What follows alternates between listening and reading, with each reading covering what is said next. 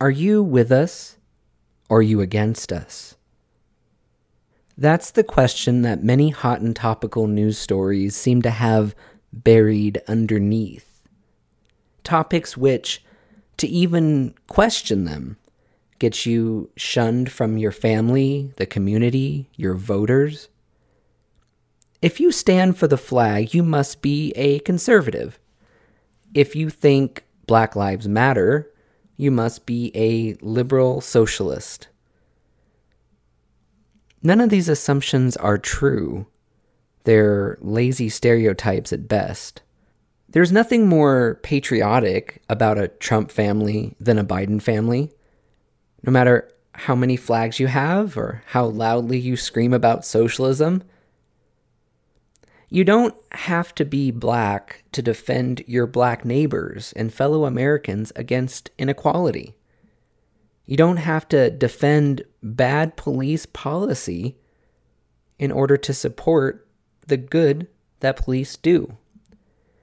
We must stop staying in these political camps that we find ourselves in. Our country and these hard issues that we're dealing with, they can't sustain that. Over the next 3 episodes, we're going to talk about the history of the police, why we created them, why we gave them their power, and who exactly are they? Who wants to be a cop in today's world? It turns out plenty of really great people do. This episode, by the way, is not anti-cop, but isn't it sad that I even had to say that in order to question policing in America? Several of the books we referenced for these episodes started with that same disclaimer, that to even question policing is such a taboo topic that they had to say that. And this is also not a right-wing puff piece for cop culture that's going to explain away lots of good statistics and endless personal stories of violence from bad police with a claim that it was for a common good or that it was just a few bad apples. We're going to talk about the actual police structure, how good cops are made, and how good cops become bad cops in our system.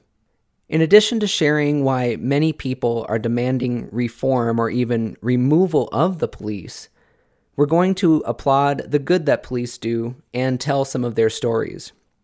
We're going to talk about stories from cops, such as the constant worry that they'll be ambushed, or the daily personal trauma that they go through, which might lead to bad decisions, but might not actually be a bad cop. We'll talk about the militarization of the police, the rise of SWAT teams in situations that vastly misuse war equipment and tactics against American citizens for nonviolent, consensual crimes, usually drug-related. We're going to talk about the glorification of police in American culture, both the deserved and the not. And we're going to have a discussion about the concern that many people have that we have made the police into a standing army, of which our forefathers specifically warned us against. And to them, the police just represent a deliverer of government tyranny. We'll talk about a time when Republicans were on the exact opposite side of this issue, and how it's flipped over the decades many times because of changing demographics of voters and for political gain on both sides. We'll discuss the code of silence and the punishment that police receive for standing up for what's right, whistleblowing or snitching as police commonly call it.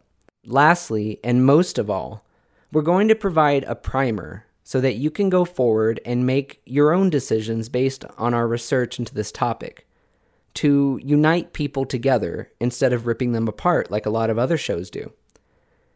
In this 3-part series, we'll talk about good cops, bad cops, and the vast amount of gray area between the two that keeps us in place and silent as the problem intensifies in every single community in America.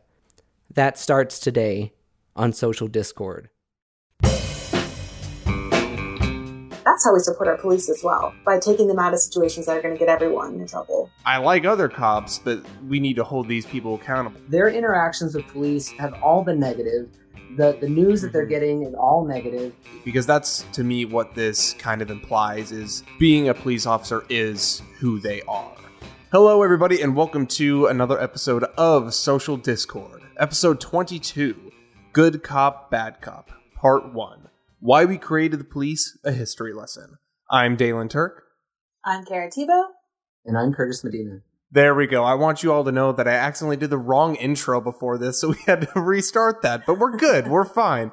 And as you can tell, it's been a minute since we've posted an episode with all three of us together. Our lives kind of got together again. Yeah, here we are. We got the gang back. All of our lives kind of got super chaotic with Curtis's busy season starting, Kara getting her new job going, me getting my new job going. It's been a little all over the place, so we took a bit of time off just to settle down. But we're back. I hope you enjoyed the episode of on CRT. But today, as I said in the intro, we're going to be diving into the history of police in America. It's our next heavy hitter series. We're going to be doing part 2 coming up after this. But Curtis, you've been hard at work on these notes, so why don't you take us away? Yeah, this is going to be a heavy hitter, like the heaviest of hitters. I feel like this is just like the biggest issue that is going on in America today. It is something that has just swallowed us up. People that are often on the same side of a lot of issues are just polar opposite of on this one. And there was a lot of pressure in researching and putting together this episode to try to figure out a way to fairly tell it, because we didn't just want to crap all over, cops for 2 hours, which, some of my friends would have really liked us to have done. Yes. I talked to a couple of them every time I was like, hey, we're really trying to interview a cop, or really trying to, kind of give the whole story. They were like, why? I'm like, because that's news. Because we're not just gonna we're not just talk radio. We're not just gonna spew out a bunch of hate or whatever. We're not gonna sit here and just be like, so why do you hate cops? Right. That's No. not the point of the episode. To me, the whole, what interested me in this and sort of how we came up with the title and everything of Good Cop, Bad Cop is depending on who you talk to, they see cops completely different than other people, depending on their backgrounds and the different, run-ins they may have had with cops, whether or not they were, as a criminal, or just calling them, and whether or not they helped them or made the situation worse, or whether or not they had family that were cops. I should probably say right away that in my family, I have a retired cop, and when I was visiting their house, I was asking some questions. Nothing exactly that we're going to exactly cover today, but just trying to get an idea of sort of the mentality that goes into what it is to be a cop, and just how people look at cops is just so wildly different. If you are flipping through the channels, you'll see the show Cops, which really idealizes cops, and a lot of cops live up to being something like that. And then you flip to the next one, and it's a show about a dirty cop, and it's they're the bad guys, and it's it's hard to know what to think without really spending the time like we're doing in this episode to figure out how we got to this place, what is real, what is not, what is exaggerated, and try to make your own opinion. So no matter which side of this you think you're on, I want you to kind of buckle up and go for this ride with us. You're going to buckle up because you don't want to get pulled over by a cop. Oh no. The dad jokes are early tonight. We're coming back strong, folks.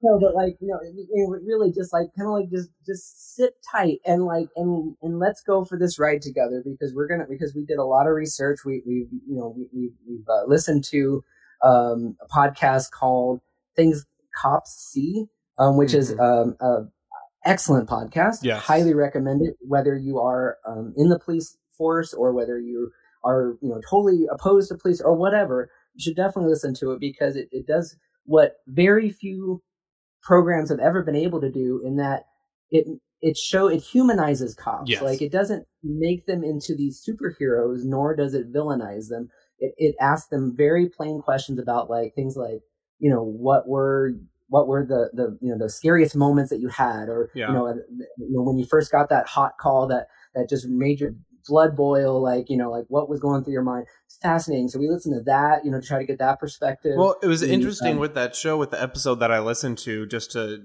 touch on a little more, is what he did very well to not make, because basically he's a retired police officer and he interviews people within law enforcement. Just, he's actually going back into the police. Is he? Okay. He said in his last episode. But he does a very good job at, because you see so many times with people who do try and get police officers to open up, to be more vulnerable, is oftentimes it's just question of these hard-hitting questions. And they shut off, they get defensive. But he does a very good job of using his empathy, using his understanding, and asking the tough questions. But for example, the episode I listened to, he would say, tell me about the toughest call you ever had. And then the next question, he'd be like, so what's your favorite way to cook venison? Because he because he was able to connect with him, because a large part of the conversation was about hunting. And so he was able to connect with him on a humane level, other than just like, what was the biggest drug bust you've ever done? And do you, it's not a gotcha type thing, which is what we're trying to avoid. Right. Well, and I think we agonized over this a little bit and had conversations about this, trying to figure out how to go about this, because we all have, some strong views, I think, on the reforming that needs to happen in the police industry. But then a lot of it, all three of us do know police officers, or husband, our family, like you said, and understand that there probably is a place for police somewhere here. So we really, really agonized over, how do we do this right? How do we portray everything, like you said? And then we got to be able to back it up with some research. And Curtis, you did such a good job putting this research together. So I'm glad that we're going to be able to have this episode and, have a leg to stand on. And what I realized too was, this didn't just happen. Like, police didn't just all of a sudden just come into being. Right. Like, we have created the police exactly how they are over time, at least through our politicians, if not directly through us. And if there is going to be any change, or if we're going to make the police force better, then it's going to have to be a willful thing that we do and have an honest discussion, and not just be throwing back and forth headlines to one another. Right. There's this feeling like with a lot of these issues that we cover, it's like you're either with us, you're against us. And when you start off a conversation like that, there's no way to grow. And you have to understand that, like, no matter what side you're on, it doesn't really matter, like, because if you don't come together and figure out your issues, like, the only people that win are politicians that use these dividing forces to gain power, and that is definitely on all sides of politics. As we'll see in some of the history, Republicans have used this for 40 years to gain power through the war on crime, the war on drugs. Democrats have also used it. People like Joe Biden, who you may hate, but you know what? Joe Biden loves cops. Like, I think he's a little bit more extreme right on policing than I think anybody realizes, because he's been behind a lot of the funding initiatives over his career that has really, like, beefed up cops, for better or worse. Well, we talked about it quite a bit in our episode on on our series on private prisons, the 94 crime bill. Joe Biden wanted to prove that he is tough on crime. And if you want to be tough on crime, guess what? You got to back the blue. And he, a lot of people, I think, will say that he doesn't. But if you look at his track record, he very much so does. Right. So, another big source that we're going to be quoting a lot from is Rise of the Warrior Cop. Let's see, I have this. Which, from my understanding, it took you a minute to get through that book. Yeah, it was. I mean, it took me forever to read it, but, like, in a good way, because every page was like, and then this happened, and then this happened, and I'm just, like, taking notes, So we're gonna just do, like, we're kind of doing the spark notes of it, but it was really helpful. Highly recommend Rise of the Warrior Cop, The Militarization of America's Police Forces by Bradley Balco.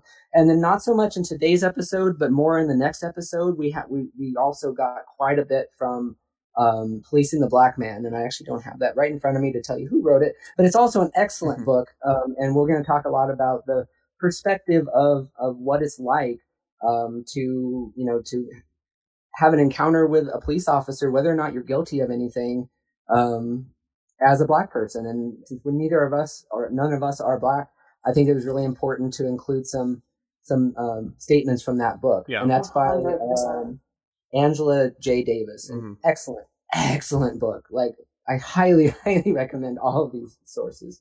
I do think that's another great thing to preface quickly. We also, when we chatted, had that talk too of, hey, it's one thing for 3 white folks to talk about the police system in America. So we're going to try really hard to keep our biases in mind as we have this conversation.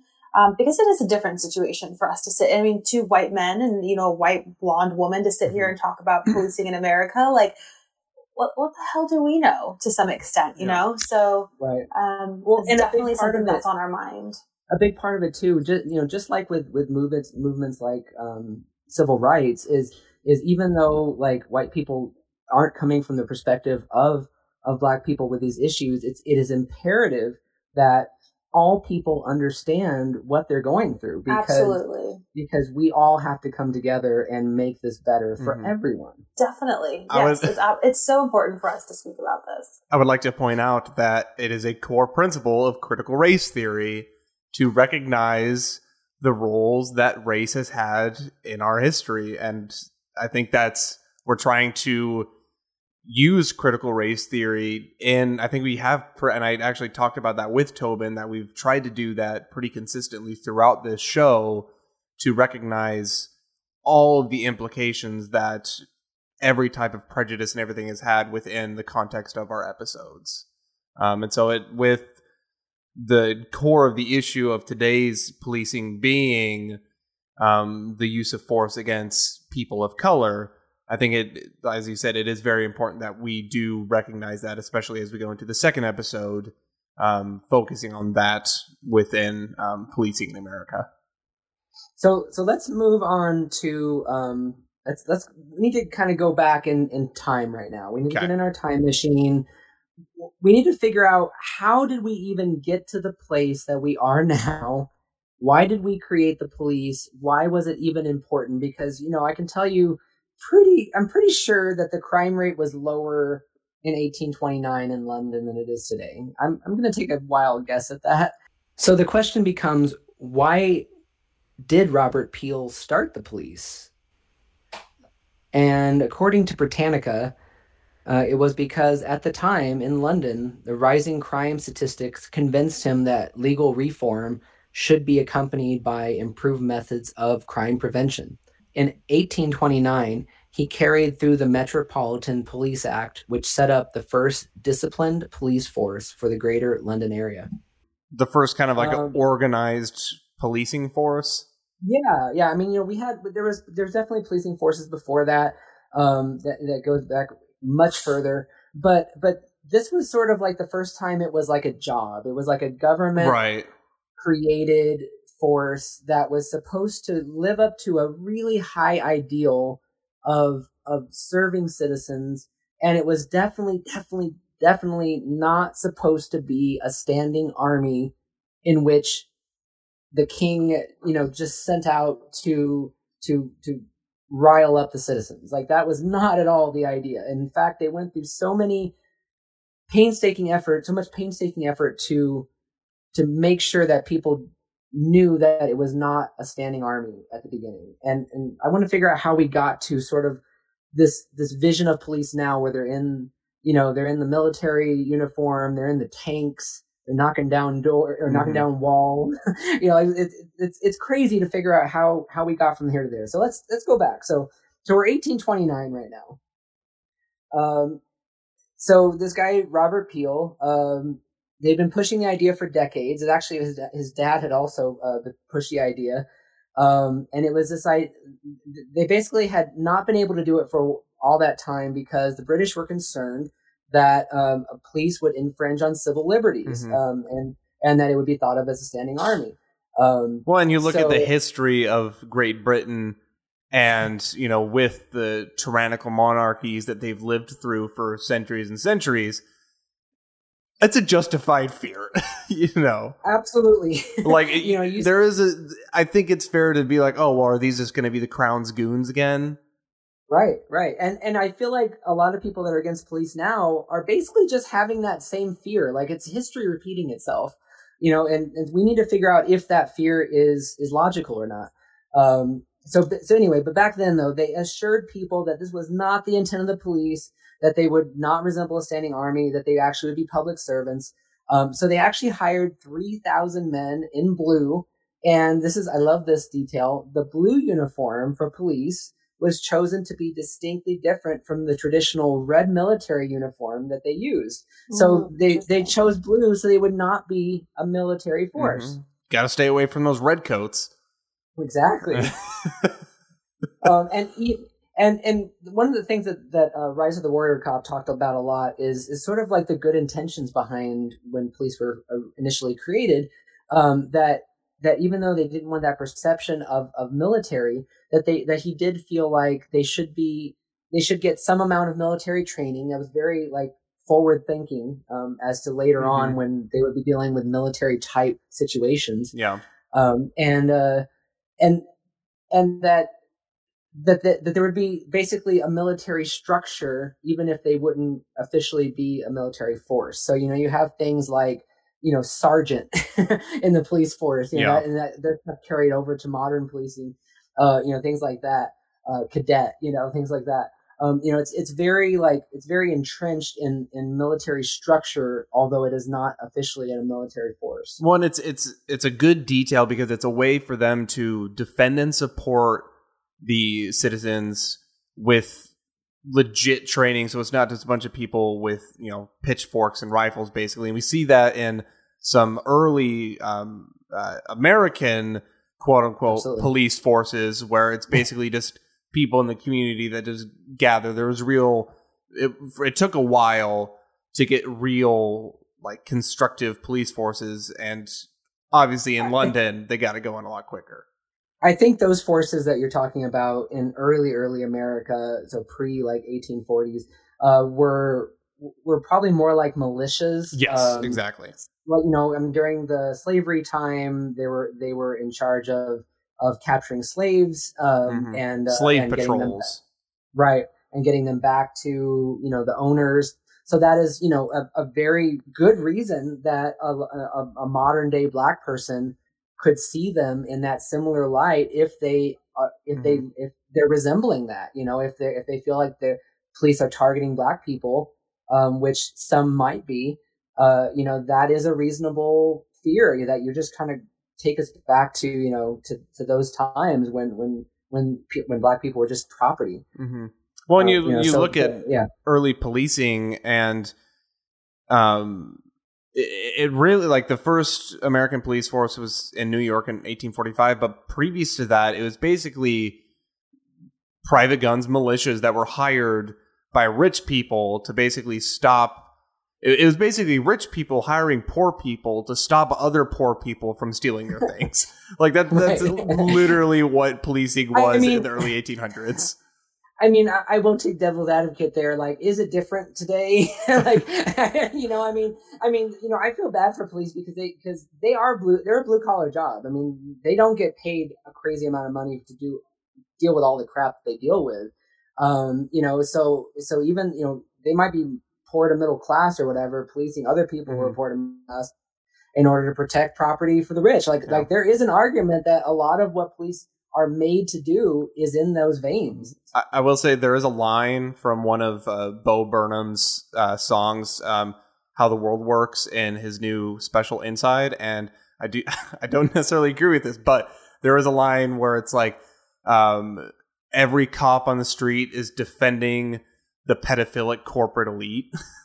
And yikes. It's a strong line. It's a very strong sentence. But it follows the theme. Anyways. Yeah, I mean, and so like that is definitely the way that a lot of people look at police, whether that's fair or not, that we're going to deal with later. But initially, it was so quaint, like quaint. It was so quaint. How they thought that police could remain at the beginning. So at the beginning, officers were told to avoid conflict when at all possible, to be civil and polite, to remember that they worked for the people and not against them. Mm-hmm. Now, again, personally, me, never been in trouble in my life. I have personally had a cop tell me to shut up. You know, like I have personally had these small little run-ins that have definitely affected my view of police, and for no other reason but they felt the power to do so. Yeah. You know, so again, if we're going back to why we started police to begin with, I think it's important that officers here and influential people hear that police were meant to be civil and polite. They were meant to work for the people, and they were meant to avoid conflict and not to create chaos themselves. Well, and similar to politicians, they're civil servants, they're public servants, and that's another reason why the police forces were created outside of the political sphere, to keep it so that they are separate from outside influences, and their purpose is to solely serve the community. Right, but at first, so the U.S. basically saw what was working in the U.K. and decided to do it themselves. And when they started that first American police force in 1845, they actually were nominated by political bosses and appointed by the mayor. So at first, they really were kind of the stooges of the politicians in power. Yeah, well, and a big part of it too is like during election season, basically within these precincts, how they would do elections is these politicians, their voting districts align specifically with these different precincts of police forces. And so whoever was in that district, whoever was running for that seat in the House or the Senate, they controlled that precinct. And so they would basically use that police force to act as goons against the person running against them. And we see later on, they catch on and they split up the precinct. So it's not exactly lined up with voting districts. But that's how it was ran. It created all kinds of problems. I mean, so there's one thing I really like about it. Like at first, police were required to live in the community they patrolled. So that seems like a good idea in the way that like you don't want to mess up your own community. So you'd be more likely not to, to be good with it.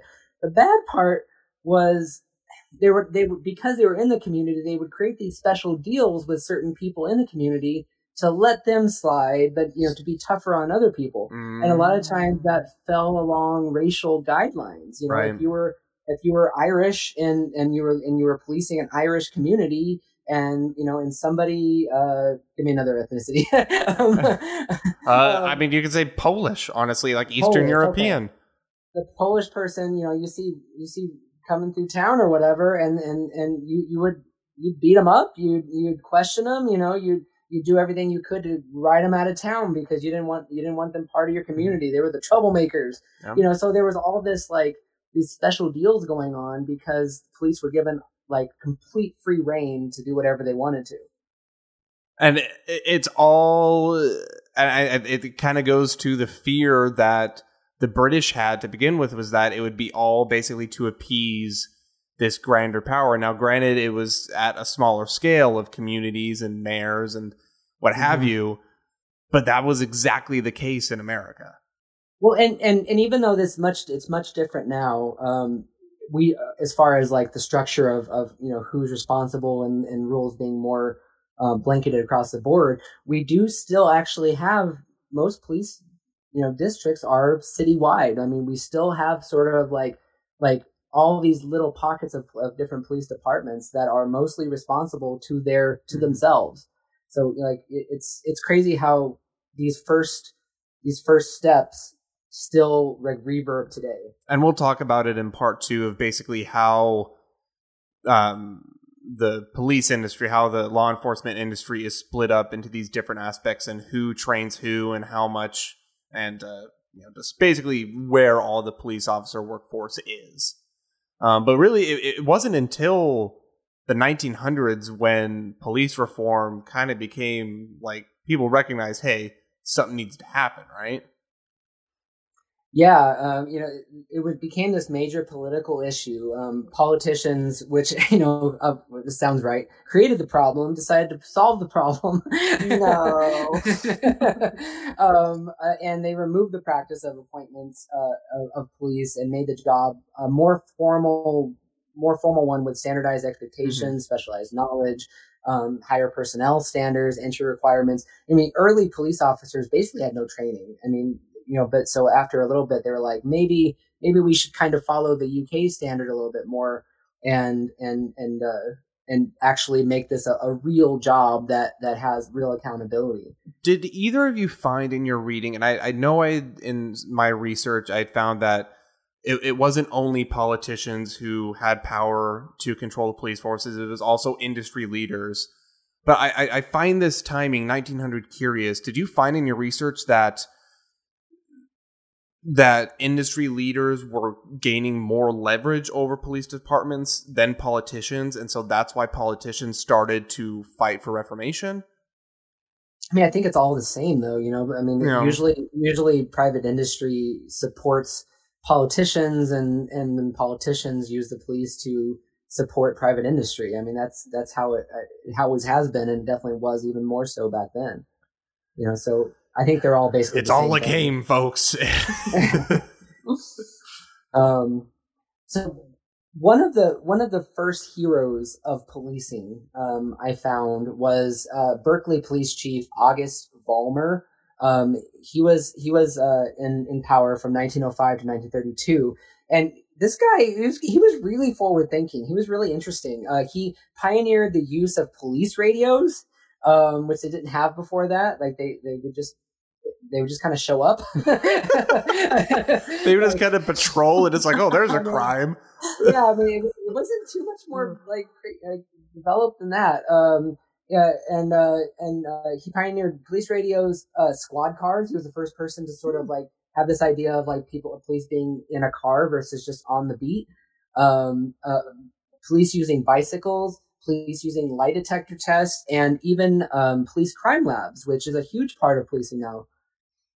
That's actually where my uncle had his career more in like the photography and some of the like crime lab stuff. Oh, that would be super interesting.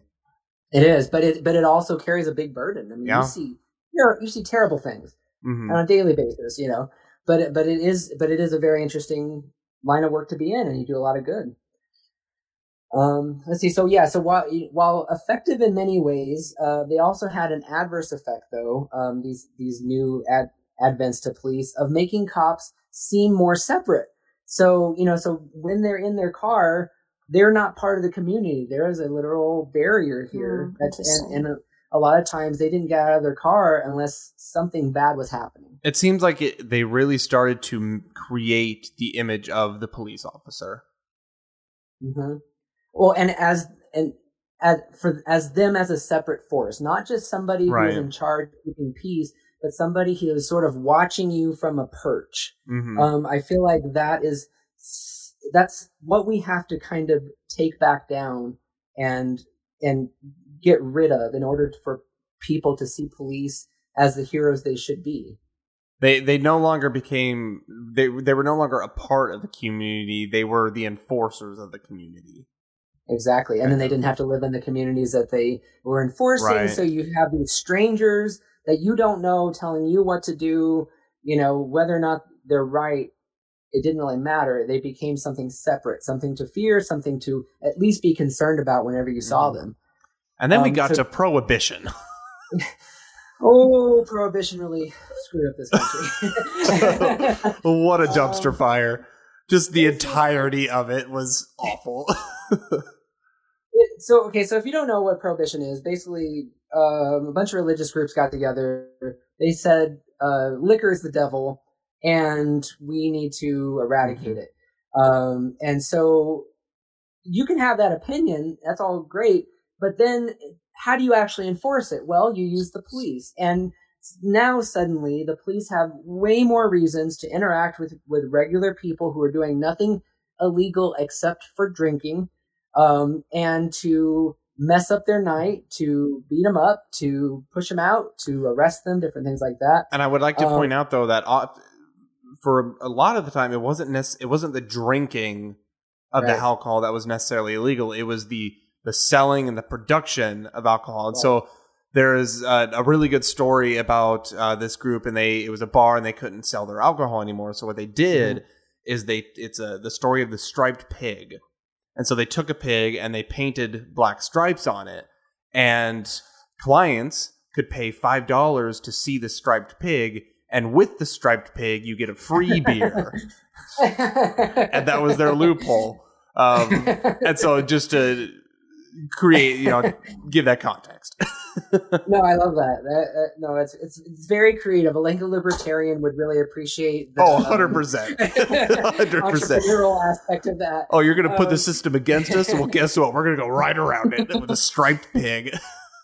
So what's especially important about this time, though, is that, so like you said, like during Prohibition, it wasn't illegal to drink, but it was illegal to serve. So they could arrest the people who were serving. They could destroy the bar so that they wouldn't be able to reopen the next day. And then the people wouldn't get arrested that were drinking. But if they did something like spit in the cop's face or something like that, then it would be an arrestable offense, and then that would cause even more people to get arrested. Now, it's interesting to make a parallel between prohibition of liquor and the toughening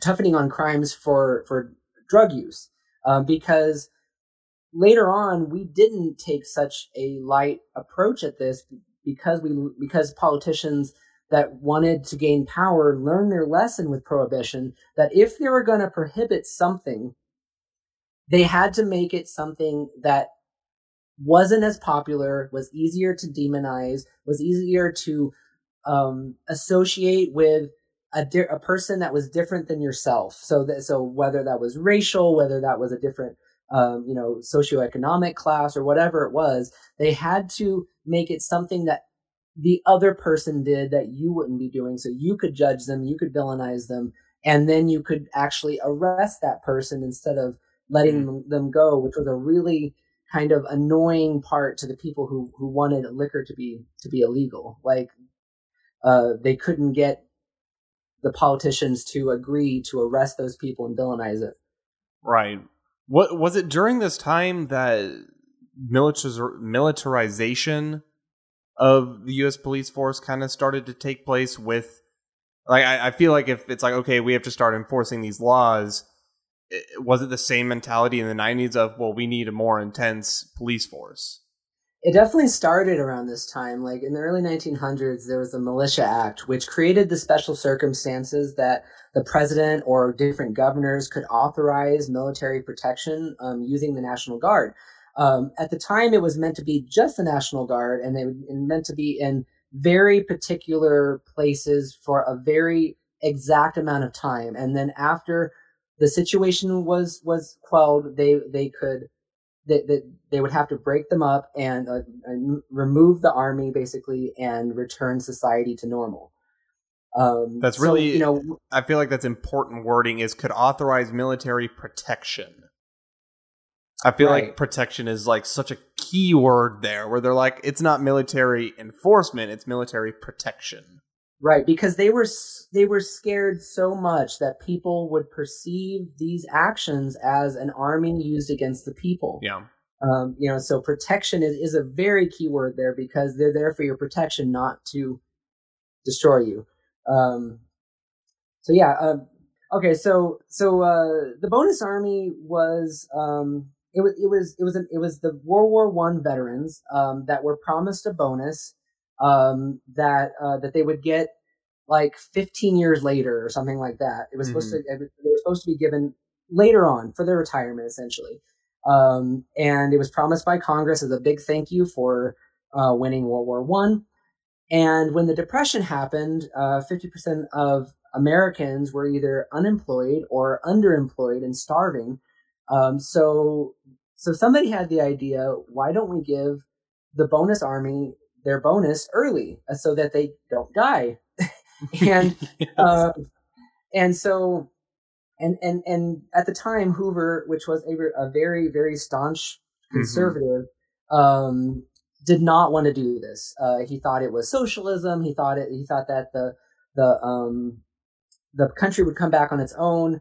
And so the army basically marched into Washington, and there was a group of 43,000 demonstrators made up of 17,000 U.S. World War I veterans and their families and affiliated groups that just stayed in Washington, D.C.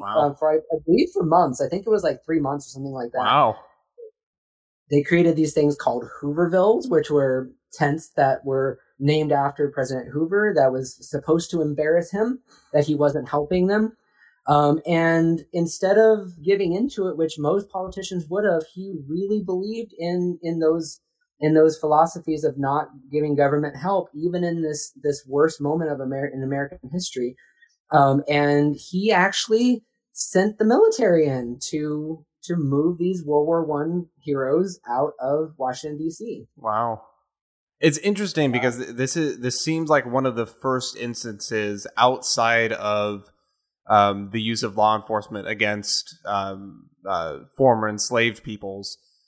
This is one of the first instances of a mass police force or military force used against the American people. Right, it was. It actually was so shocking at the time that it's one of the main reasons that Hoover lost his reelection, because of the backlash from this story. The public opinion turned against him because this was done in such a severe way.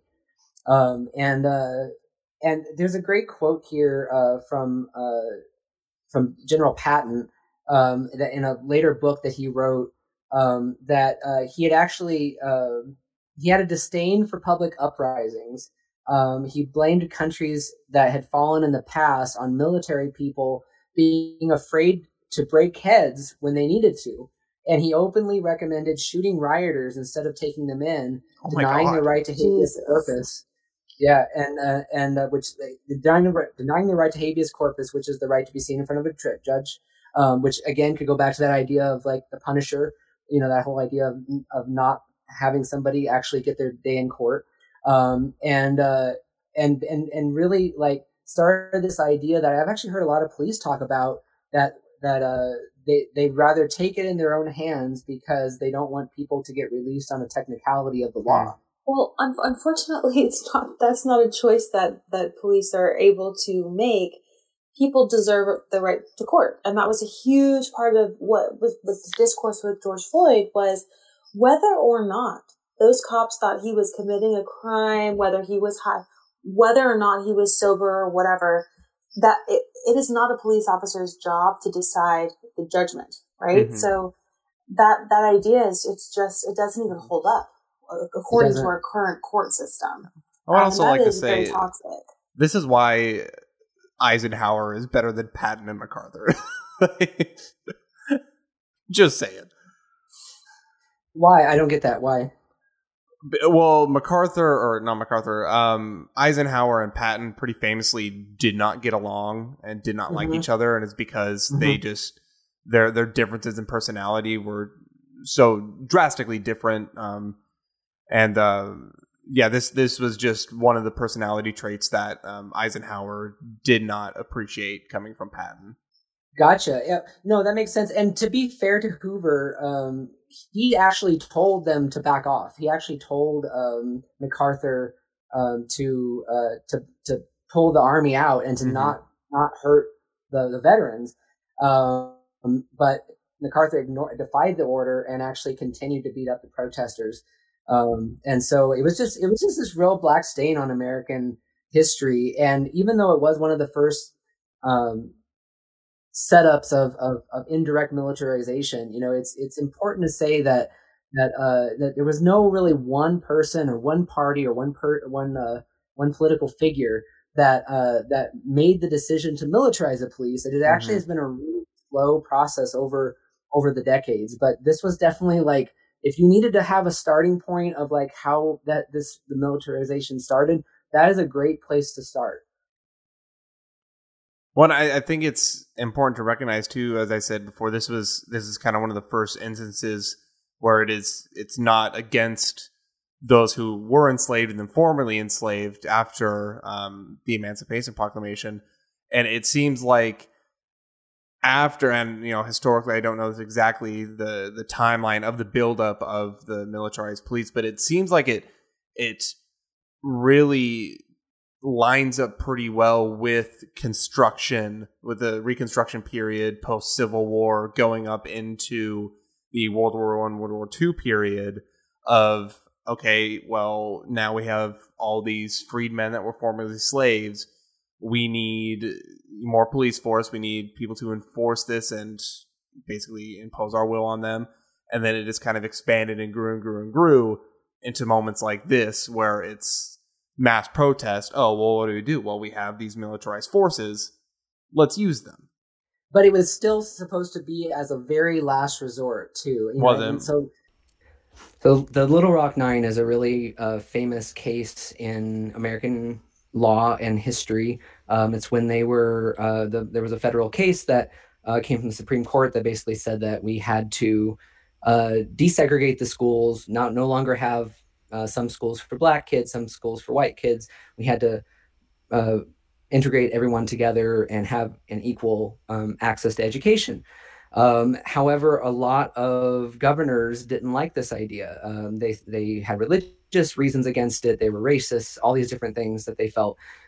So in September 1957, as a result of that ruling, 9 African-American students were enrolled at Central High School in Little Rock, Arkansas.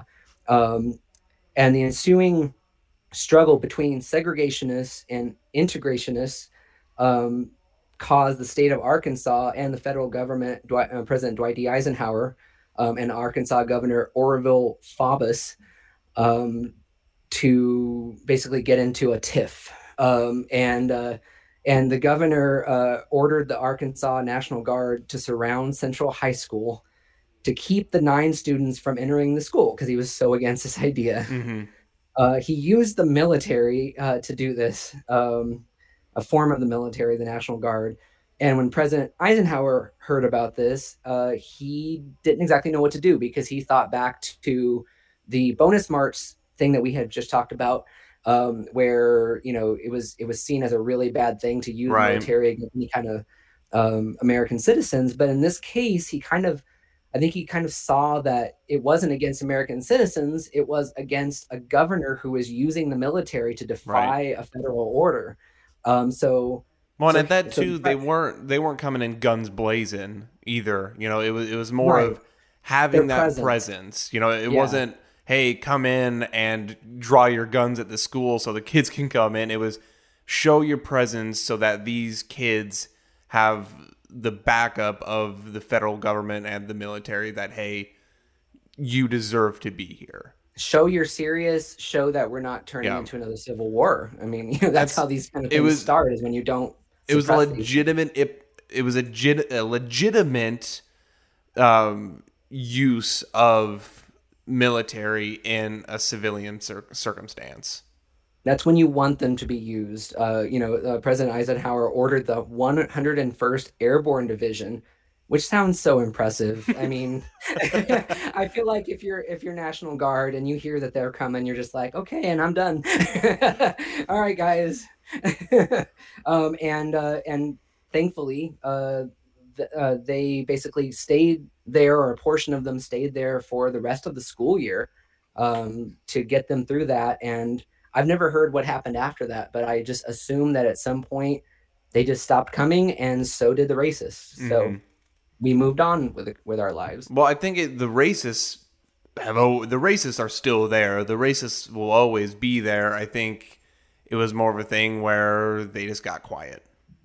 Yeah, I mean, they moved on to something else. Or so, whatever it was. They're like, well, let's shift our focus. Started AM talk radio. Okay. So I mean, it can be used for good reasons, but I think a really important takeaway here is that it was something very specific that you could do in a small amount of time, and then there was a definite endpoint in which they would be taken out and push, and go home. Similar recently, to the January 6th thing, That was federal land, so you didn't need to have jumped through as many hoops in order to get the peace there again. But they sent in the National Guard to put up the fences to get the peace going again, and then eventually they're going to be able to take that down once the threat of insurrection is gone. And as somebody who was there during the inauguration, I do want to stress the difference in feeling between the military presence and a police presence. You know, we've all been there during some big, political a politician comes to town, or the big sporting event, and there's police blockades and all this. But it was an entirely different feeling walking around and seeing military uniforms and Humvees, and it was just a very although it was peaceful and there was no harm being done, it was just a very different feeling. The only experience I have with this is I went to school in Boston during the bombing. Right. It happened right next to me. I was working at the Globe at the time. And I remember going to work the next day, and all of a sudden in all the subway stations, there were armed militia in there because they hadn't caught him yet. And I remember thinking, this is so weird. And one of my friends that was with me, she's from Venezuela. And she was like, this is par for the course at home, baby. And I was like, this is, wow. I just as an American had never experienced the militarization just like that. Wow. And I appreciated their presence there, right? But it did remind me too, I felt very nervous and scared and weird and threatened. It is weird to think of the fact that some people live with the military like that in their country all the time. All the time, yeah. And we're not trying to do that here. So we need to make sure that we stay away from that feeling of uneasiness. How often is that the U.S. military in their backyard? Exactly. Right? Exactly. It was uneasy. It was weird. But yeah, I didn't necessarily like that feeling. So we're officially in the 1950s. We have to introduce a couple of really important figures here. So William Parker, who ran the LAPD in the 1950s, was the creator and the inspiration for the hit show Dragnet, which I don't know. Has anybody ever watched Dragnet? Absolutely not. I remember seeing it on TV Land, and I was pretty bored with it as a kid. But I think I did watch an episode or two. It really, really glorifies police. This is where I would like to point out to the listeners that Curtis is 10 years older than me. So some references Nick at night, baby. between the two and I are going to be a little different. Okay. I know about Dragnet, I Love Lucy, Dick Van Dyke. Okay. But anyway, so this is a big deal for the time though, because this is sort of the beginning of police being part of the culture and the culture, like police seeing the culture on TV and trying to act like it, and then TV culture seeing real police and trying to resemble it. So it's the which came first question that begins to happen, because they sort of have this cyclical way that they're emulating what a real cop is. And that's the first time we're really seeing that. I wonder if previously to this, because entertainment before this was, I guess I don't know when sound came to film, but in terms of silent films and slapstick comedy, I wonder if it was around this time where they're like, oh, let's create or attempt to create a serious image.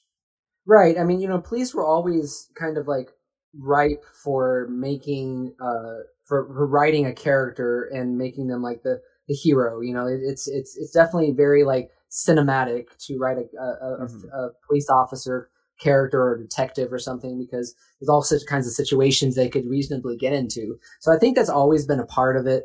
But the show Dragnet was more of it was kind of it was almost boring in the way that it was trying to be as realistic as possible, and the famous quote from it is just the facts, ma'am. It's get to the point. Right. It was not meant to be over the top action sequences. It was really supposed to be real gritty cops.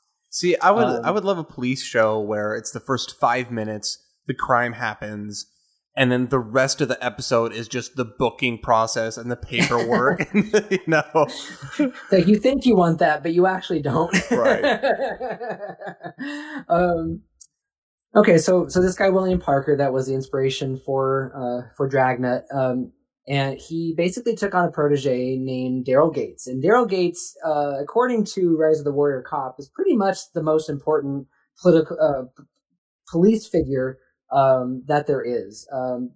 Gates would be put in charge of the LAPD during the Watts riots, which was a televised embarrassment to the police, made them look like idiots, essentially. And Daryl Gates basically never forgot this, and he always wanted to he wanted to bring the police back into a higher place, a more militarized place. He loathed the idea of community policing, meaning like cops that just sort of talk to the community and all that. He thought that they should be much more separated, much more an authoritarian figure. Force. Exactly. Yeah. It sounds like he got really defensive. Like it was a very defensive reaction to that embarrassment. Right. It was basically this is never going to happen again. We're never going to be not ready for this again, because Watts riot kind of came out of nowhere, as far as, at least from the perspective of people outside. Of course, the Watts riot didn't just happen out of nowhere. There was a lot of animosity between police and people of color that had been building for years. That just sort of happened to spark this one day. And it's a really crazy story. I have to tell this story because this is how easy it is for things to get out of control. So this is what happened. So California Highway Patrolman Lee Meneikis was on his motorcycle on an August evening in 1965 when a motorist pulled up to him and indicated that the car ahead of them was weaving and that the driver might be intoxicated. So Meneikis pulled over the driver, and it was 21-year-old Marquette Fry, which had no license and was asked to perform a sobriety test. Supposedly, the two joked around, and it attracted attention since they were joking around from people that were passing by. But the mood changed when Fry's mother arrived. His mother basically started, berating him. I don't know if she physically hit him or anything, but basically was just really angry that he had gotten in trouble. And because Fry was embarrassed that his mother was doing this, he started resisting getting into the police car. And another officer arrived to help and accidentally swung a baton into him. He wanted to hit him in the arm, but I guess it hit him in his eye and actually hurt him quite a bit. And so Fry's brother then comes in, punches Meneikis, the officer, and his mother jumped on his back, and all three were arrested. Now, the crowd came up after the fact, saw this instance that looked like police brutality, and essentially started a riot. And this riot wasn't just like a block long. This actually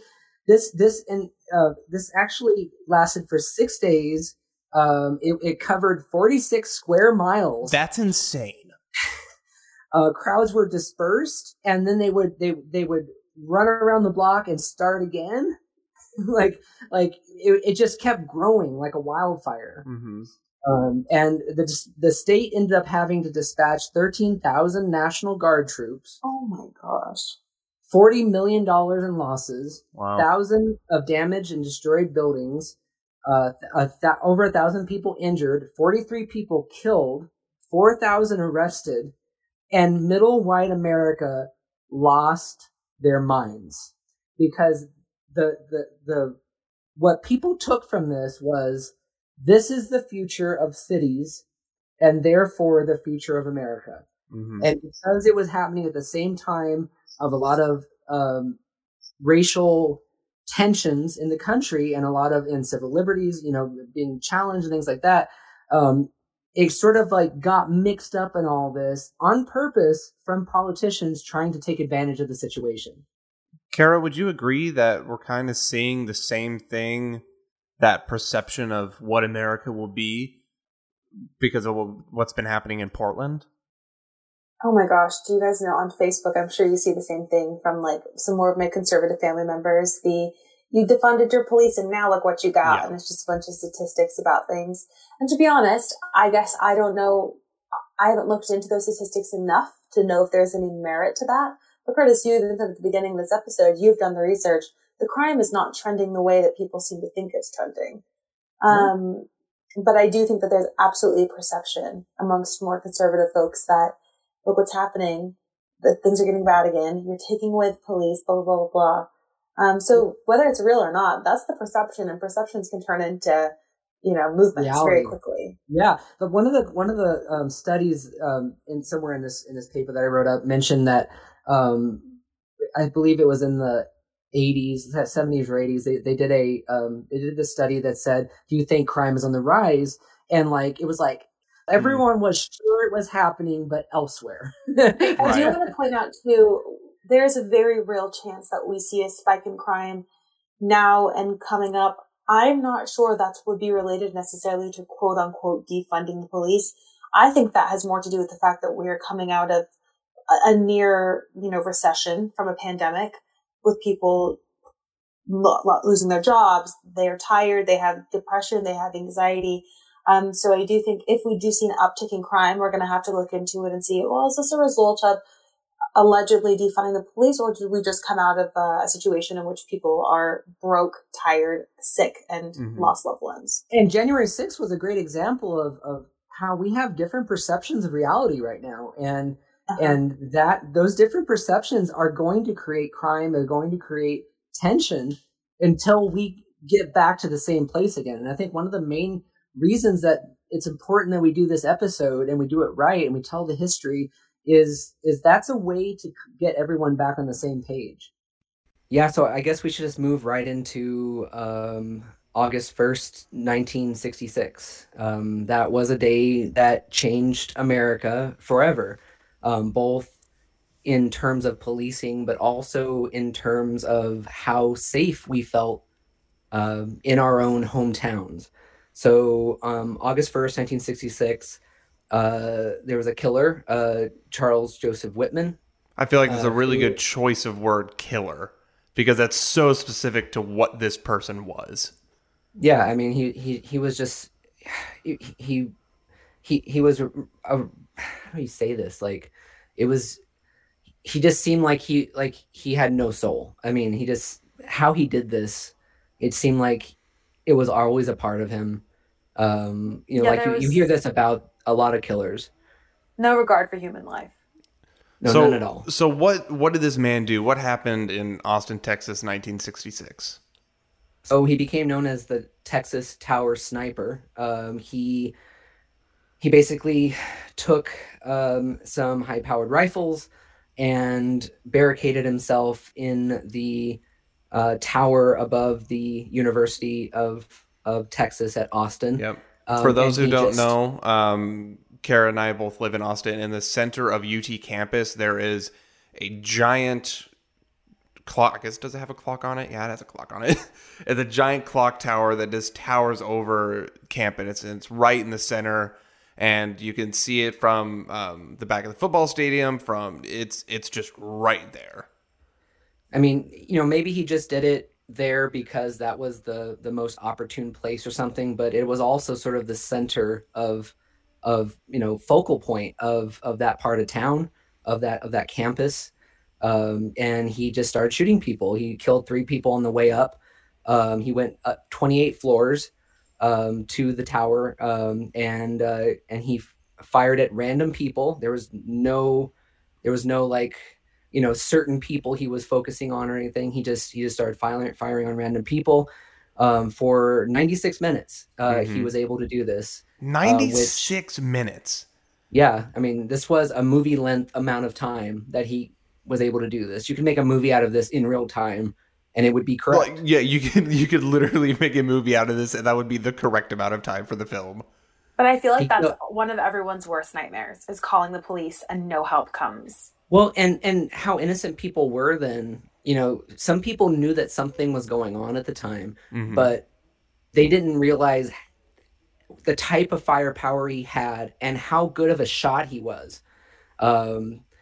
He was shooting people that were in looking through windows like a block away or a couple blocks away. Like, I mean, it wasn't like just people that were just, you know, hanging out on campus. These were people like people described getting shot or shot at in like all these storefronts that were nearby and things like that. You know, people didn't think that they were in the line of fire for quite a while. And it was really scary too, because like one of the stories is somebody drops dead and then somebody else came over to help them and was also shot because they decided to help that person.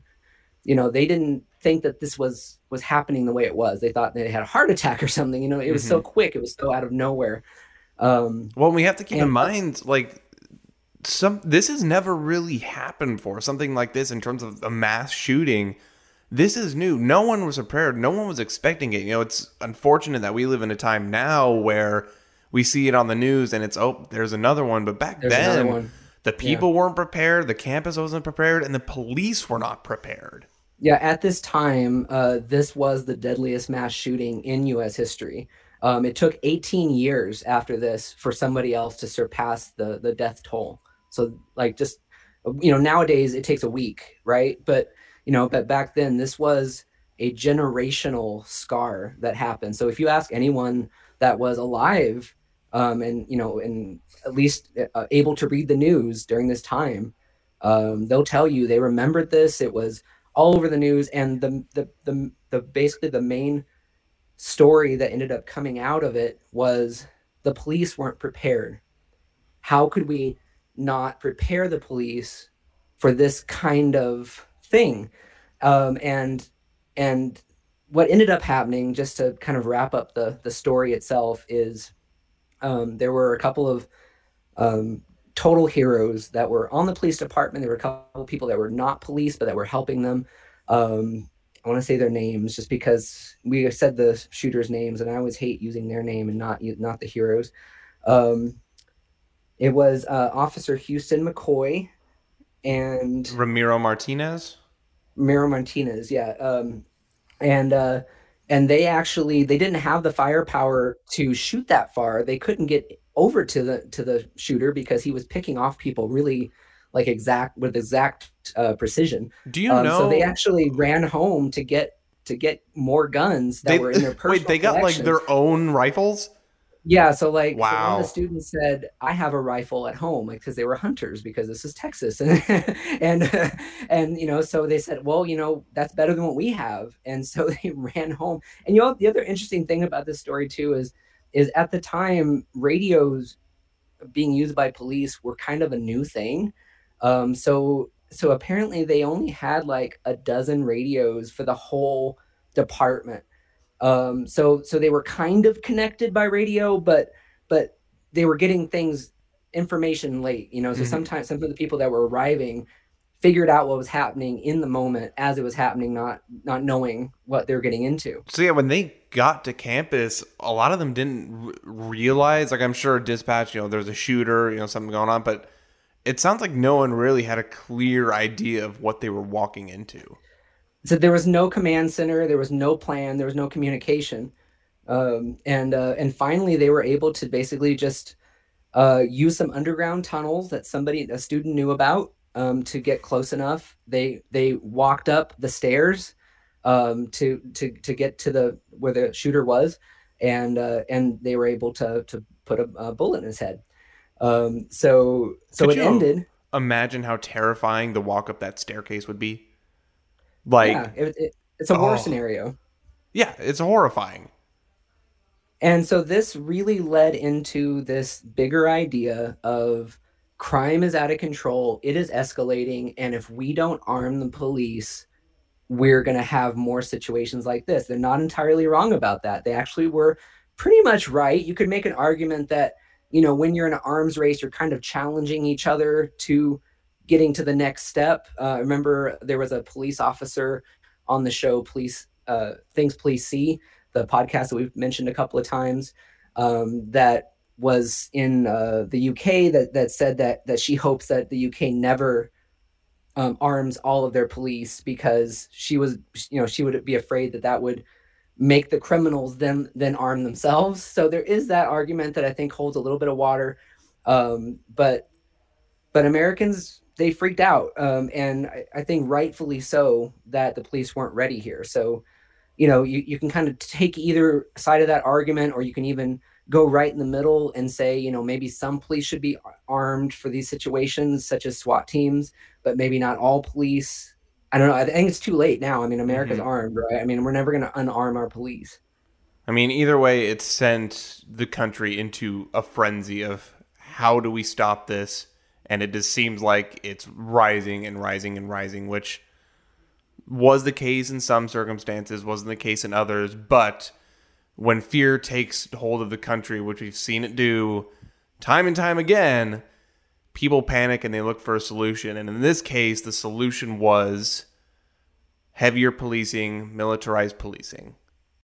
Like, one of the arguments that the book makes that I agree with is nobody's arguing that we don't want that police shouldn't exist for these situations. Right. Just that maybe they should be sent out after it's discovered it's that bad, not necessarily send them out at every situation just in case, because then you have these people who want to be heroes, but there's not needed to be heroes because the situation isn't an active shooter or something crazy like that.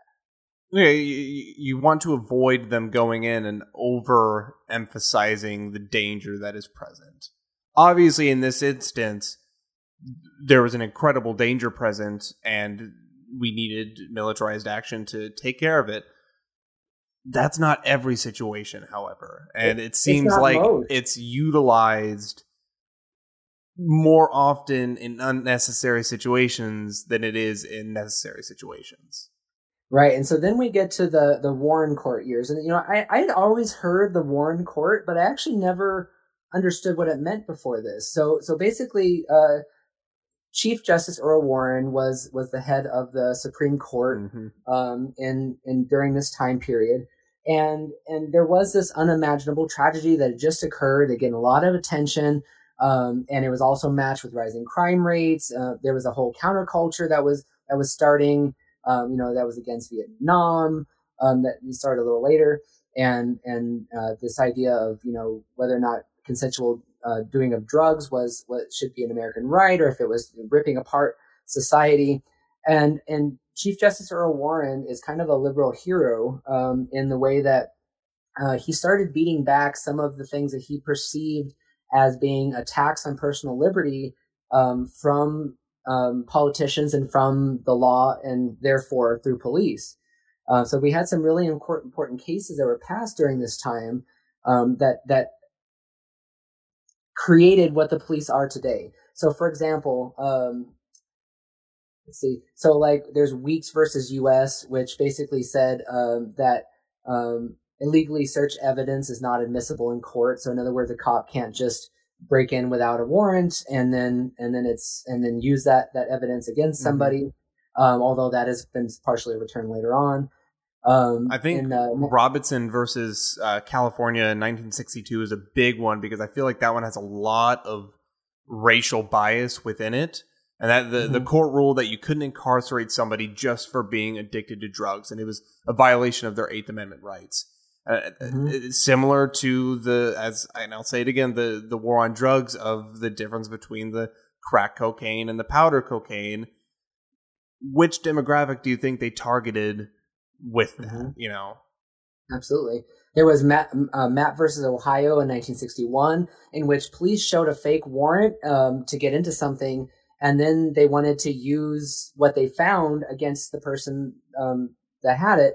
I guess I wrote down here was illegal porn, but I actually don't really remember what that means. I think it might have been homosexual porn, but Probably. but I don't remember. But anyway, the court ruled that the Fourth Amendment protects people from state searches federally through the 14th Amendment. So it kind of elaborated on what was already in the law. So the next one, 1964, the Miranda rights, which is something that people associate with police quite a bit. It's the right, you have a right to remain silent and all the whole speech that they have to legally give. The Miranda rights were established in 1964 that they must be read upon police questioning. And it was really unpopular at the time from conservatives, as they said that they were protecting the criminal, and that. Why? Because they were given due process. Because it made cops' jobs harder. It like I mean, you know, I remember my uncle saying, you know, kind of this feeling of like people work. One more step. Yeah, like here's one. You're gonna make my job one step harder. You're gonna protect the criminal, and you know, and if you are a good person, like my uncle, like a lot of cops, you know, I can understand that feeling. Like, you know that you are only putting away truly bad people. The problem is not every cop is good, right. And not every cop can perfectly know who is good or who is bad, and you have to do it across the board. Even if it's annoying, even if it's sort of bureaucratic and like all that, you know, and the red tape needs to be there to ensure that justice is taking place properly.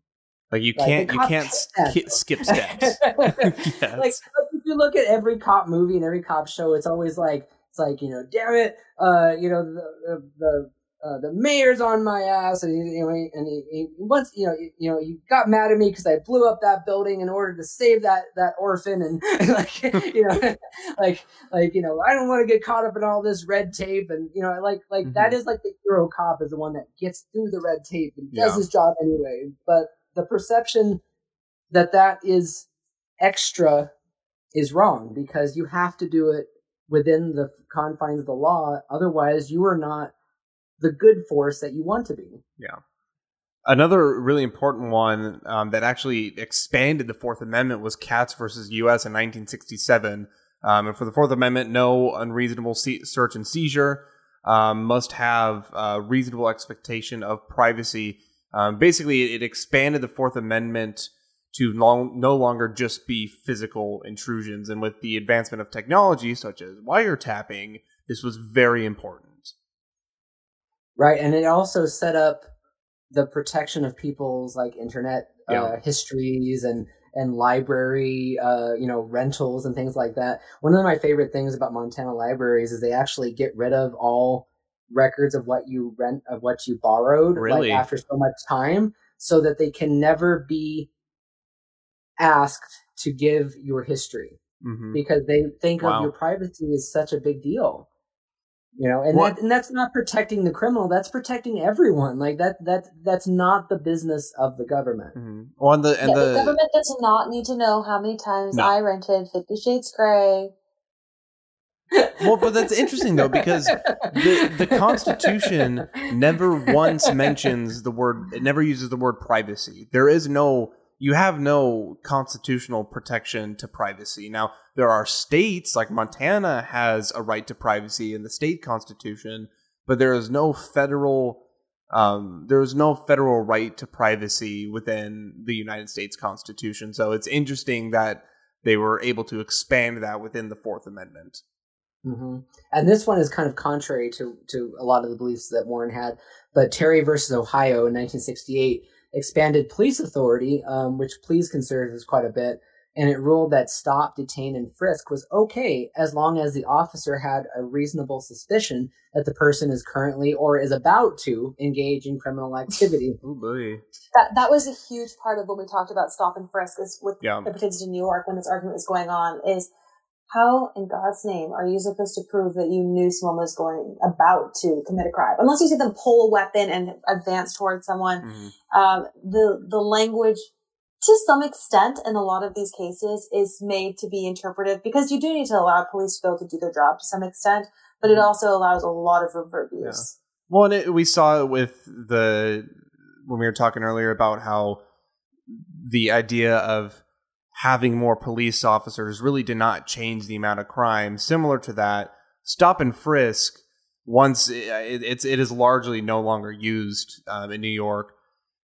Once they stop it, the amount of crime did not change. It did nothing to stop crime. It did all it did was intrude into people's lives. Well, all it did is make officers the enemy. Yes, exactly. That's not community policing.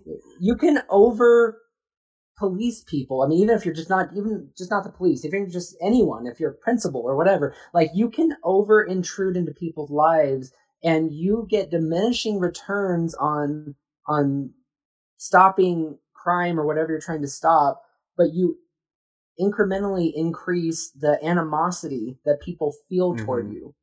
You know, so you have to have that balance.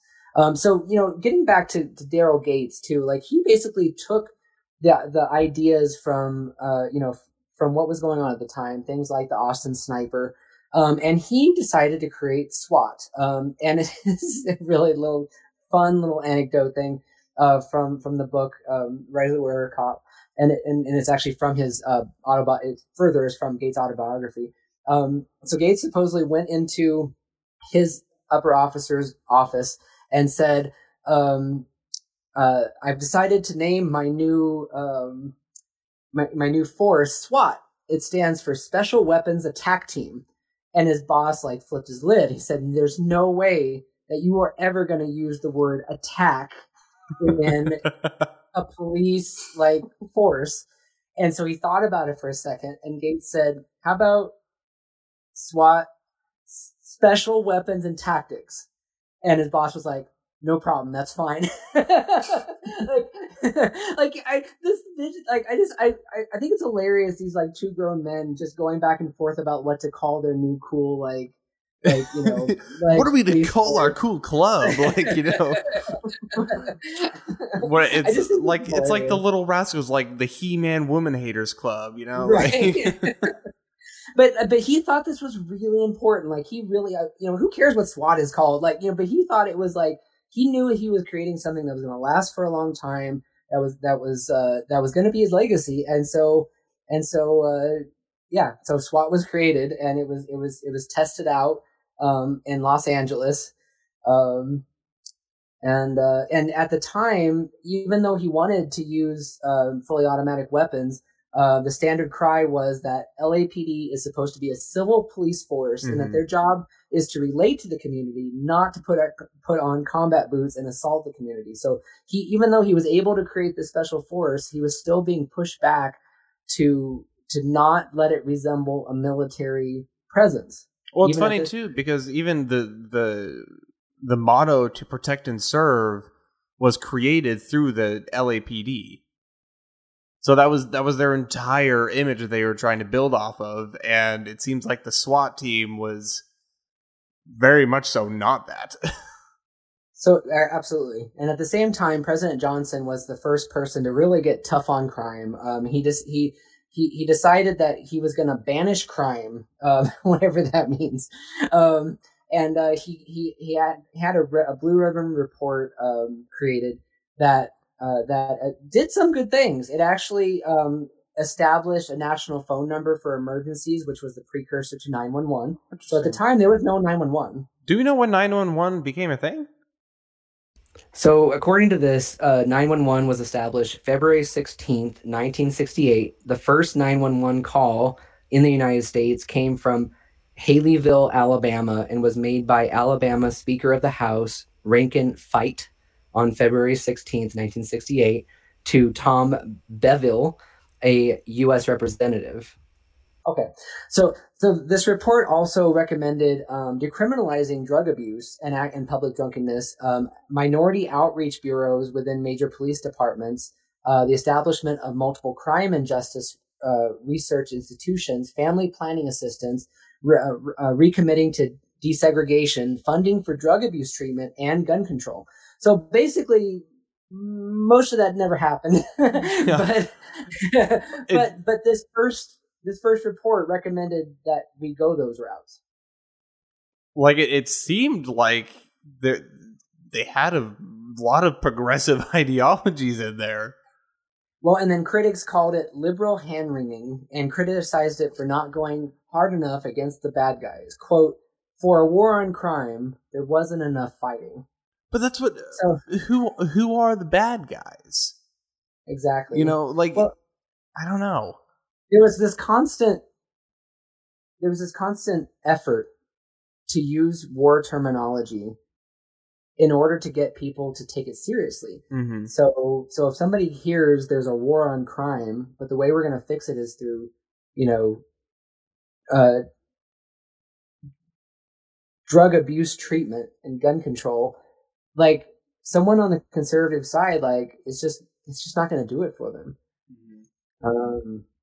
Johnson created what would become the Drug Enforcement Agency, the DEA, and then in 1968, there was a crime bill, a precursor to the later crime bill, in which Republicans seized on the fears of crime, which, though it wasn't necessarily connected to the broader civil rights movement, did actually happen at the same time. So a lot of people, when they're watching the news, they started associating the civil rights movement with the war on crime, probably because of some amount of racism. The book, The Rise of the Warrior Cop, was interesting in the way that it talked a lot about this. It said that the topic of drugs was kind of genius. It used the idea of prohibition of alcohol, but it took it to the next level. Drugs were the perfect way to draw all elements together of the protests, the riots, for protests about Vietnam, the riots that were associated with different things of race relations and desegregation, hippies, crime. It was just sort of the perfect way to marry it all together and create the other person that wasn't middle America white people. Mm-hmm. And quote, Nixon's genius wasn't hammering these images together into a rhetorical sword. People steal, burn, and use drugs not because of root causes in society, but because they are bad people and that they should be punished, not coddled. So it became not just a drug user has lost their way. It became this person uses drugs, therefore they are not like you. It's similar to the idea of, you think about how many homeless people are veterans, how many drug addicts are veterans, and it seems like they largely get ignored a lot of the times when it comes to the conversation about drug use and heroin use and whatnot, because that kind of overshadows everything else. But again, in my opinion, this isn't even a police issue that we're talking about here. This is an addiction. This is an illness. This is whatever. So the fact that we even got police involved in this was just a mistake from the get-go. And that's why it's really troubling, I think, to read the history about this and how the war on drugs really amped up police use. Because it's like, what the heck do you guys have to do with this situation? Well, it all comes back to perception. It's the perception of the whole issue is drug users are not sick people. They're not people who need help. They're not people who can recover from their drug use. They are criminals. What do cops do? They stop crime. Well, and also we literally abolished mental institutions and these institutions and said, actually, police, this is your problem now. You're going to take these people and you're going to bring them to jail. Mm-hmm. So again, this whole situation really, really revved up police involvement with the community and with the mentally ill folks, simply because we said, this is your problem now. And that should really irritate everyone. That should upset people that we put this burden on police. They didn't really have a place here to begin with, in my opinion. Well, we're seeing it. Go ahead, Curtis. Sorry. And it happens all the time too. So Joe Biden just decided to ban menthol cigarettes and he did it for a good reason, because a large portion of Black people smoke those, and basically scientists said, if you ban this, then you will save this many lives. Mm-hmm. So it was done for a good reason. However, we should not be banning things in America. Yeah. Very few things should actually be banned, even if they're bad for you, even if they're bad for society. I'm really against that, because what happens is, and this is actually something that I read on a couple of police websites, they said that get ready, guys, because we are going to be enforcing this law against menthol cigarettes. And once again, it's another thing that's prohibited, that puts us as the bad guys, yeah. And in which society should be dealing in different ways. So politicians should not ban things, because all of that creates is more animosity toward police. It's harder to enforce. It looks good on them, but it really starts breaking down society and separating people into us and them. What will be illegal tomorrow, in which puts a different type of person on the other side of that blue line. Mm-hmm. Well, how many videos pop up on the internet now of a police officer enforcing some kind of menial law, whether it be, stopping kids from skateboarding on private property or stopping somebody from smoking menthol cigarettes, and it escalates and it turns into this thing, and then all of a sudden, and there are circumstances where the cop is the bad guy, but how many times is it where it's just the cop they just have to enforce the law, they're just doing their job, and they turn into the bad guy because of that. Right, and I think there was it's really scary now because we're kind of at a breaking point. Up until now, police kind of had a little bit of leeway where if there was a stupid law, they could decide to kind of not enforce it as much. Mm-hmm. And like, for example, I forget the person's name that was killed in this instance. It was a black person that was killed. But the person got pulled over because there was something hanging from their mirror. And in this city, there was a code that said you couldn't have anything hanging from your mirror. Like, in the old days, a cop could have seen that, decided not to pull them over because it's a stupid law and it's a waste of their time, and they could have went on their way. But now, because of things like body cams, which I generally approve of, but in this case, like, it could be a negative. They have less wiggle room of like what they can interpret as passable versus they have to pursue. Like, if they see it, they have to pursue that, which starts a whole snowball effect of different things that can escalate from that point. Like, can they no longer use their judgment of, as we said before, is this affecting the community in a negative way? Is this doing something to harm somebody else? Therefore, I'm going to put my efforts towards something else that is more necessary. Well, and that brings up an interesting point. I was watching a video, and it was Trevor Noah, and he was speaking kind of along. He was talking a little bit about like the ticket quotas and how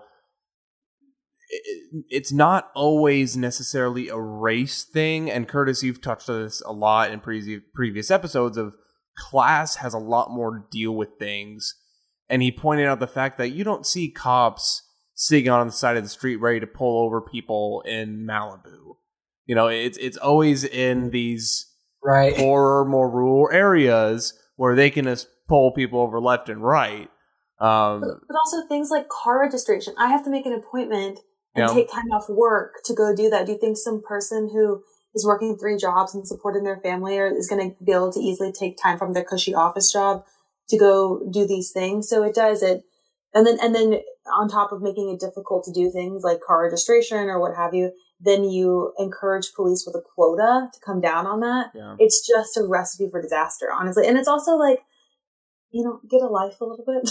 Like, come on. Well, but at the same time, too, like, I hate the videos of the people where it's, the cops, like, pulls them over and, don't you have something better to do with your day, blah, blah, blah, blah, which I get. Like, I understand it's annoying, but to a point,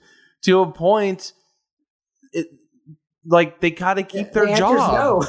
If you're speeding, you should be pulled over and you should be reprimanded. How many of these things that, we just like loathe cops and how they do things, like how many of these things are just part of the job that has been established by politicians? Exactly. And the politicians don't have to deal with it, but the police do. That's why I have a lot of empathy for cops, because a lot of them, they don't want to be doing what they're doing. Well, yeah, because they literally have to. I would be curious to hear from police officers if they feel it's a waste of time as well. Like, if they feel like their efforts should be put towards something better. Because I can't imagine they love the fact that they just have to sit on a highway and, issue tickets all day to people who are just trying to get to work or whatever it may be.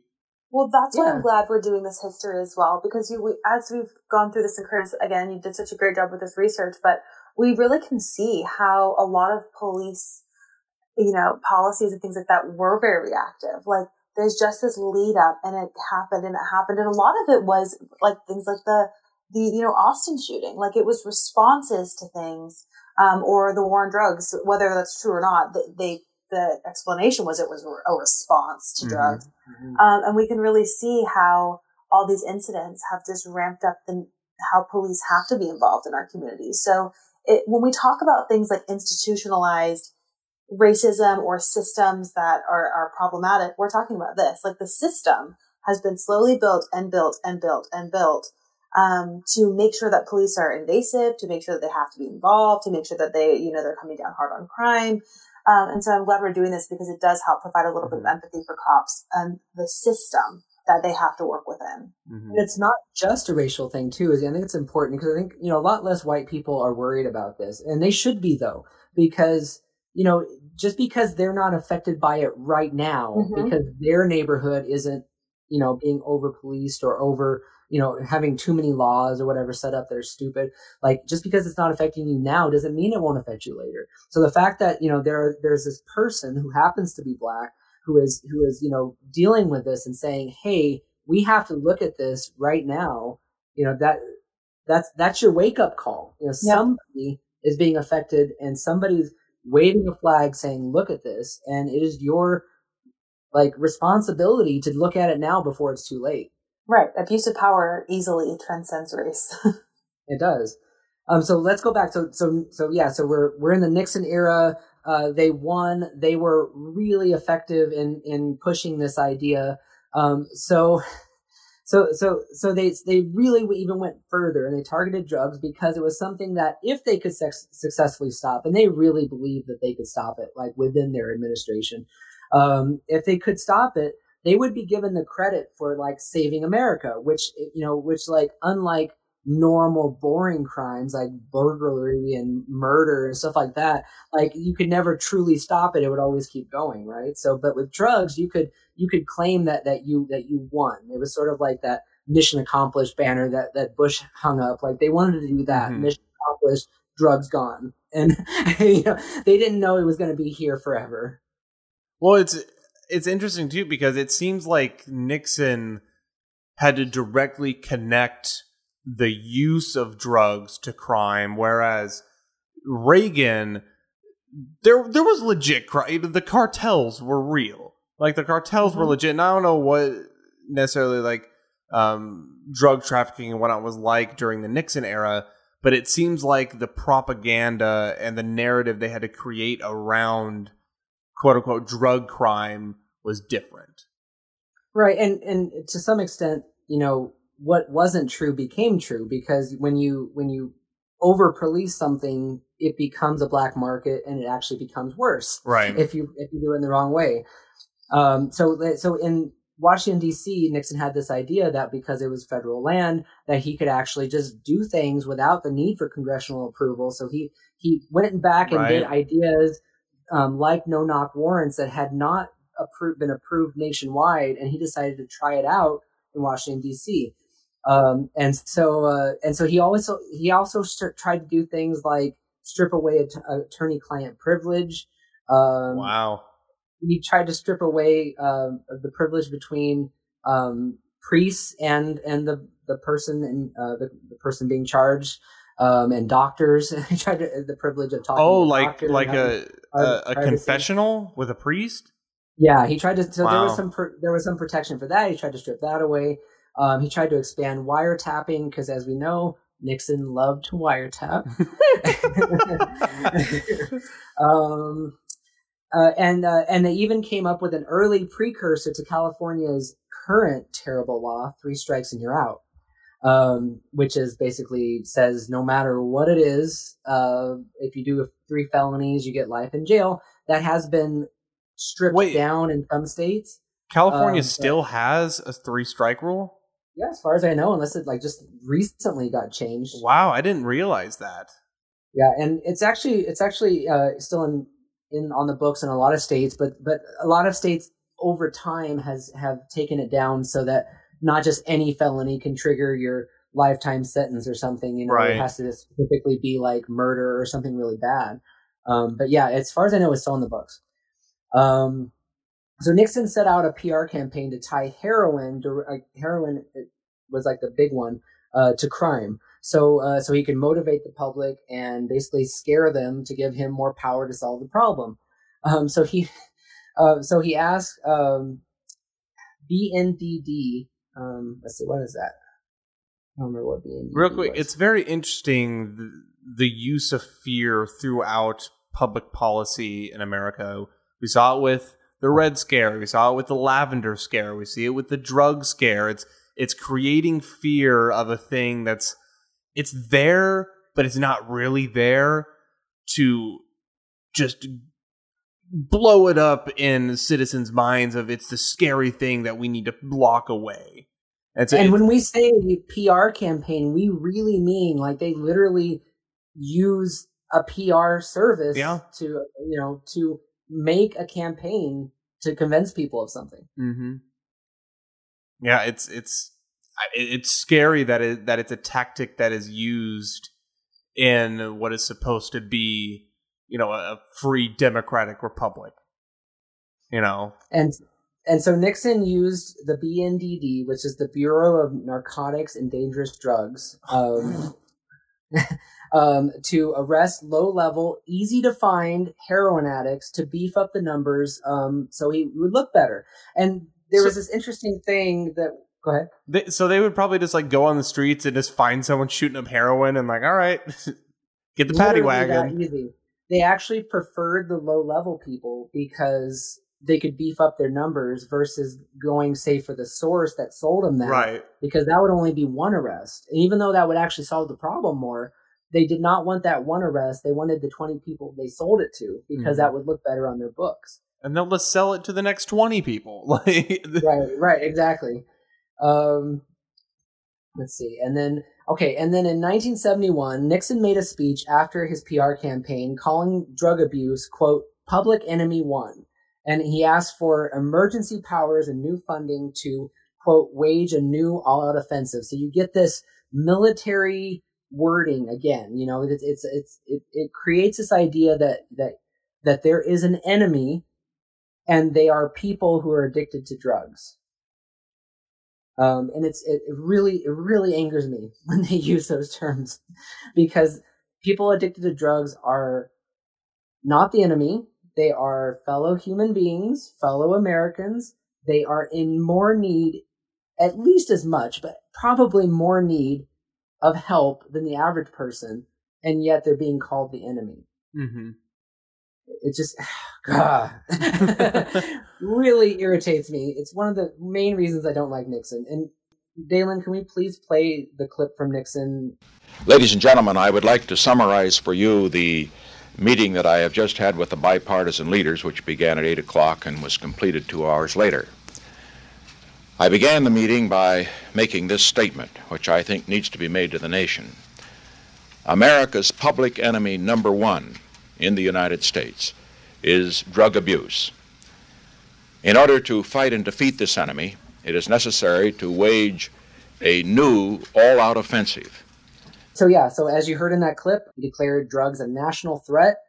He said society has few judgments that are too severe, few penalties too harsh for the men who make their livelihood in narcotics traffic.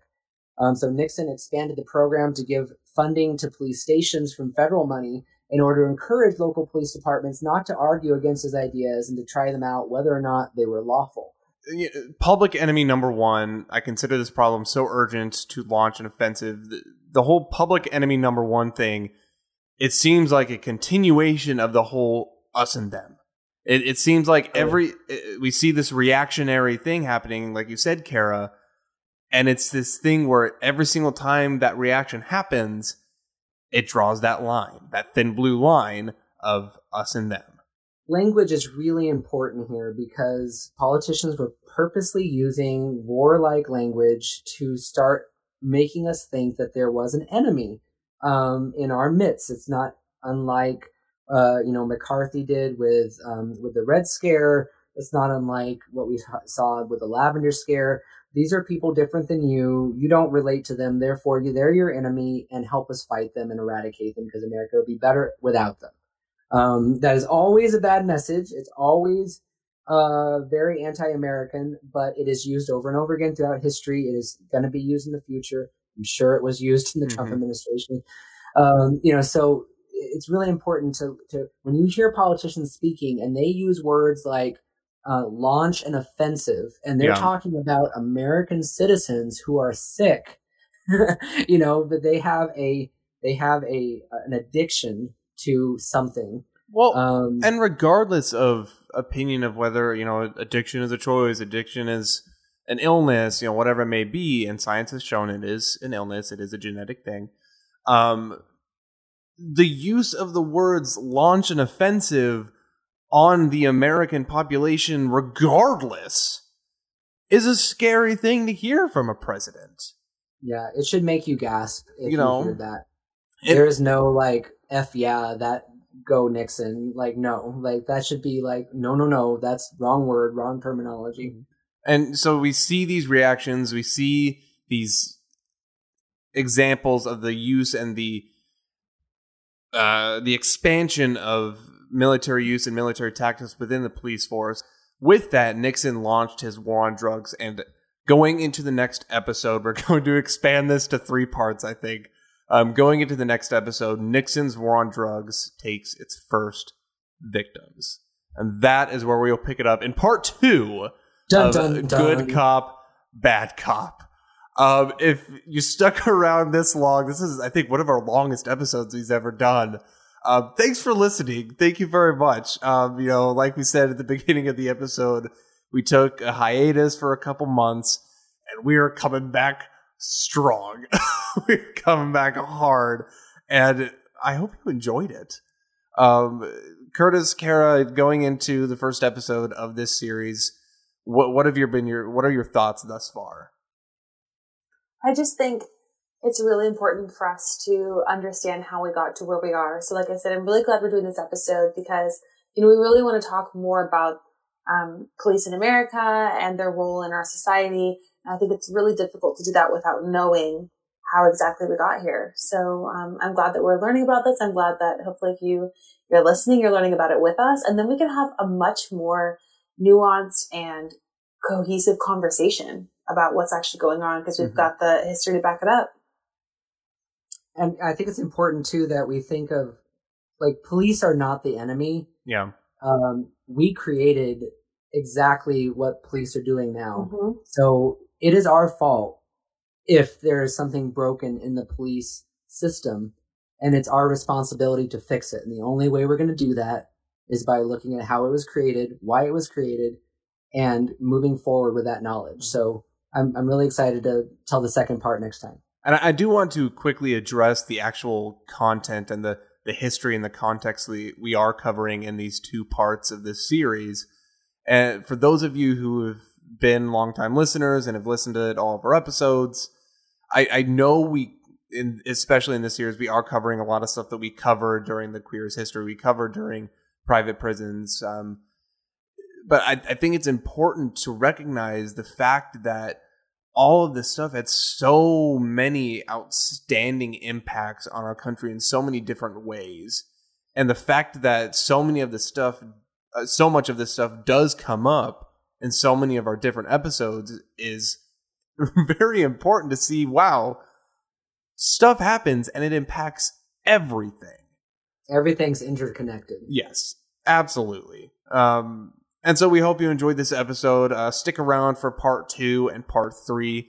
They will be coming out soon. If you have any comments, if you have any questions, if there's any questions arose while you listen to this or anything you were wondering previously, reach out to us. You can contact us on the Facebook page, Podcast Without Borders. You can also send us an email at pwbnetwork@gmail.com. Let us know what your thoughts are. Let us know if we're missing some marks in terms of policing, in terms of some of the stats and practices that we may have missed. Let us know because we want to know. We want to do this right. We want to get it right. Otherwise, we'll talk to y'all in part 2. Bye, everybody. Bye. Bye. Thank you for listening to Social Discord, part of the Podcast Without Borders network. You can get a hold of us by sending us an email at pwbnetwork@gmail.com. You can also check out our website at podcastwithoutborders.com. Thanks for listening.